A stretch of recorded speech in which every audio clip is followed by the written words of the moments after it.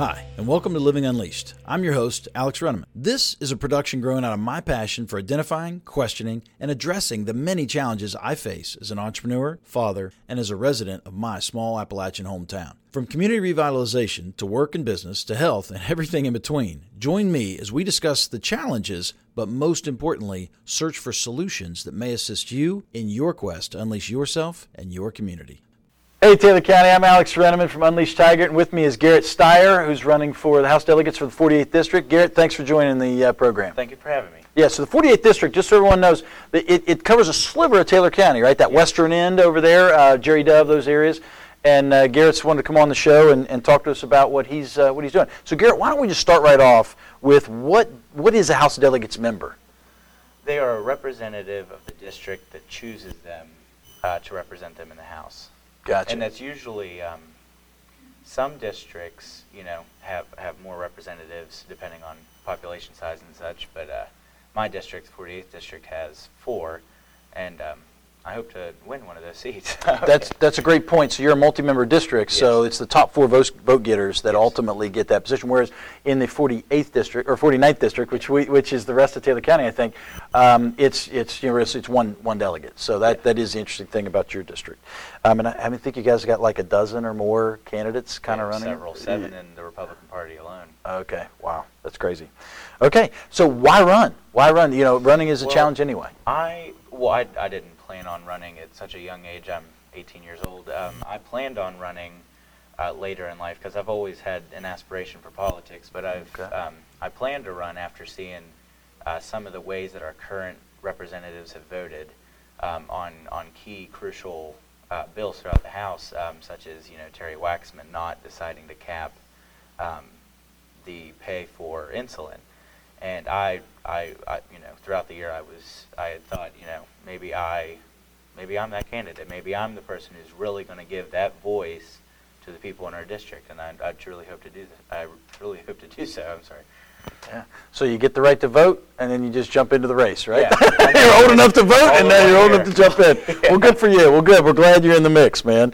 So share with us. 18 is a young, but share with us a role or a challenge or some kind of experience in your life that has led you, at least in part, to believe you can be qualified for this job role. Well, throughout high school, throughout my throughout the church that I attend, I've been put in certain leadership roles, and I've done well in those leadership roles, especially, I'm a part of DECA and FBLA. I was recently an officer, not an officer currently, but I recently was. We went to a national competition, and, there's several things throughout my high school career where I've kind of seen that I fit into that leadership role, that the sort of parts of being a delegate that someone needs to represent their district. And I kind of check all the boxes, except I'm not very experienced, but that obviously, shouldn't lead anyone not to vote for me, just because I don't have experience, Yeah, makes sense. So if you're elected, what's your strategy? You talked about some things that really sounds like you got some passion rolling in here. So what's your strategy for a successful term if you're able to be elected? Well, I plan to hopefully vote for, to get a permanent funding source for PEIA recipients. We've seen in the past few years where they've been told that they were going to get this permanent funding source, but when the time comes to, give them that funding, magically not there. And I plan to give them a permanent source. That way, their insurance is fixed, and after you find that permanent fix to PEIA, hopefully we can increase their pay as well. Obviously, the state's not in the best financial state that we've been, but I believe that our public employees deserve, the insurance that they need. Yeah, great. Makes sense. How do you, when you look at a term upcoming, right? Mm-hmm. Let's say you're fortunate to be elected. You got a 2-year term before the next cycle. How would you define success for your position? I believe a candidate who successfully. Sorry, I'm trying to find a way to word this. Yeah, sure. Yeah. A candidate who, really finds a base with the people of their district. Someone who really touches base with people. I've not come from some higher up political family. I've, kind of just blue collar, been raised that way, and, I feel that I am more like the majority of the voters in our district, and I could, serve them well. Yeah, so truly represent. Yeah, right? truly represent. Makes sense.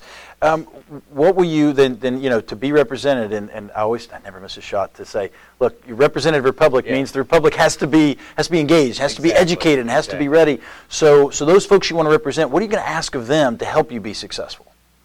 I ask that, no matter what age, you should get involved. Get involved with your candidates, talk, give us ideas of what you would like to see, and I see that where there's a lack of communication between the people and their the people and their representatives, and I think that is what leads them sometimes to vote in certain ways that the people in their district don't find favorable. Is because there's a lack of communication, and I really would love for the people of my district, especially, to get involved and talk to us, talk to our current delegates, and hopefully. Establish this line of communication between us and the people, because truly, our state, we may look as candidates or delegates, but we are one of the people. We're just like you. We, live the lives that you do. So problems that you're facing, more than likely we are facing, but if we aren't, it's perfect, for you to write letters, to, send emails to let your candidate know, and hopefully set up a line of communication. That's the main thing. Yeah, that's great. I tell you, consistently, candidates are always saying, we need feedback, we need feedback. So if you're listening, as you're watching this, feedback, that's really what folks say they want, and I believe them. When you look at the state, it's easy to cherry pick tons of challenges we're up against, and we'll talk about those in a minute. But before we do that, what are our opportunities? What do we have that's special? Our state has many natural resources that have been untapped, obviously because of environmental regulations and things put on by people elected. But there's so much opportunity. There's so many people here who have the ability to make this state a better place. But a lot of them don't. A lot of our children growing up eventually end up leaving the state. They don't want to stay here and try to help with the problems that we're facing, and I think that's a huge problem. If our children are not wanting to stay in this state, then where are we going? Where are we ending up? And I see that, especially. I'm of course 18. I see that with a lot of my friends. A lot of my friends want to leave, and I don't get that. I couldn't imagine leaving my home and going to another place and trying to fix another place when our home needs us. Yeah. So those needs, you mentioned people leaving. That's one thing, but what are some of those challenges? What are some of the problems? What's driving people away potentially? There's not a lot of job opportunity, especially in the fields that a lot of people aspire to get into. Obviously, if you're looking for a blue collar job, West Virginia has plenty of those. Not plenty, but they have. There's opportunities for blue collar jobs, but a lot of people who want to go into more advanced things, you have to move out of the state. The state doesn't have those opportunities for you, and they lose that aspiration for that job if they don't leave. Yeah. When we look at a couple, on the state level and really every level, and certainly the national level, globally is struggling with things like COVID-19 coronavirus, and the opioid epidemic is more relegated to the U.S., but certainly other. So when you look at from a state perspective, and as a delegate, you're a leader, and you're someone that our community will look to in these times when something massive comes in from the outside, maybe unexpected, maybe expected, but what can you do in your role to make sure we're prepared, to at least maybe make the impact a little less painful than what it could be? I mean, what do you think there? Corona that I know of has not impacted West Virginia greatly yet. And I hate to say yet because I don't want to cause panic, but obviously other parts of the country are being greatly impacted by this. And our House and Senate, state government in general, need to prepare in case this does hit us. Because if it does, we don't have the resources. You have so many people living, in rural areas, not near hospitals, can't get the treatment they need to stop this before it spreads.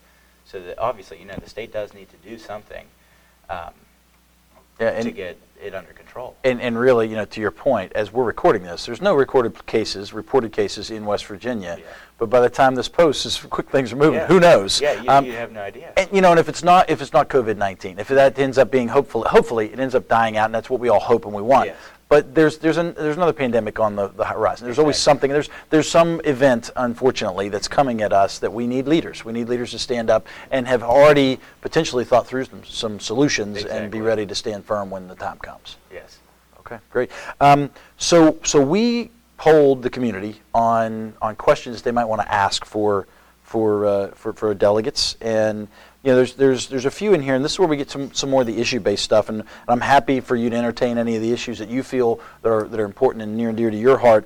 But one of the things that comes to mind often in when we reach out is school choice. Yes. And I'd like to understand kind of what your strategy is, what you think is valuable for our community in this region, but also just the state at large. What really makes a good sense of a strategy for you around school choice? I believe that our public school system obviously needs, many touch-ups, and I don't think that, you have many delegates who, want to bring in charter schools. Danny Hamrick, our current delegate, voted in favor of bringing in charter schools, and charter schools have not proved to me or to anybody in the state that they can, their academic, criteria is any better. They've shown no results saying that, that charter schools work better than public schools, and until they do, I don't see a need for it. I mean, obviously our public school system is in a very bad situation, but if we get that fixed, there's no need for charter schools. There's no need for another alternative. Obviously private schools, if you'd like to send your kid to a private school, by all means do so,